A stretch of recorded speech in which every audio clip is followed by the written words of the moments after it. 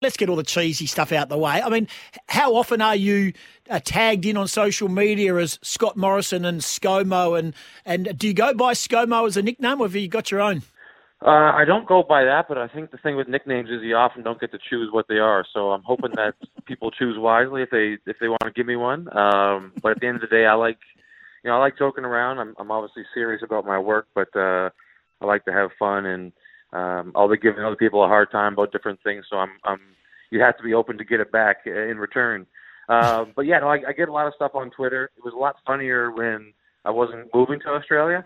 But like I said, I don't mind. It's all in good fun, and I've definitely gained some extra followers on Twitter as a result, for better or for worse. Very cool.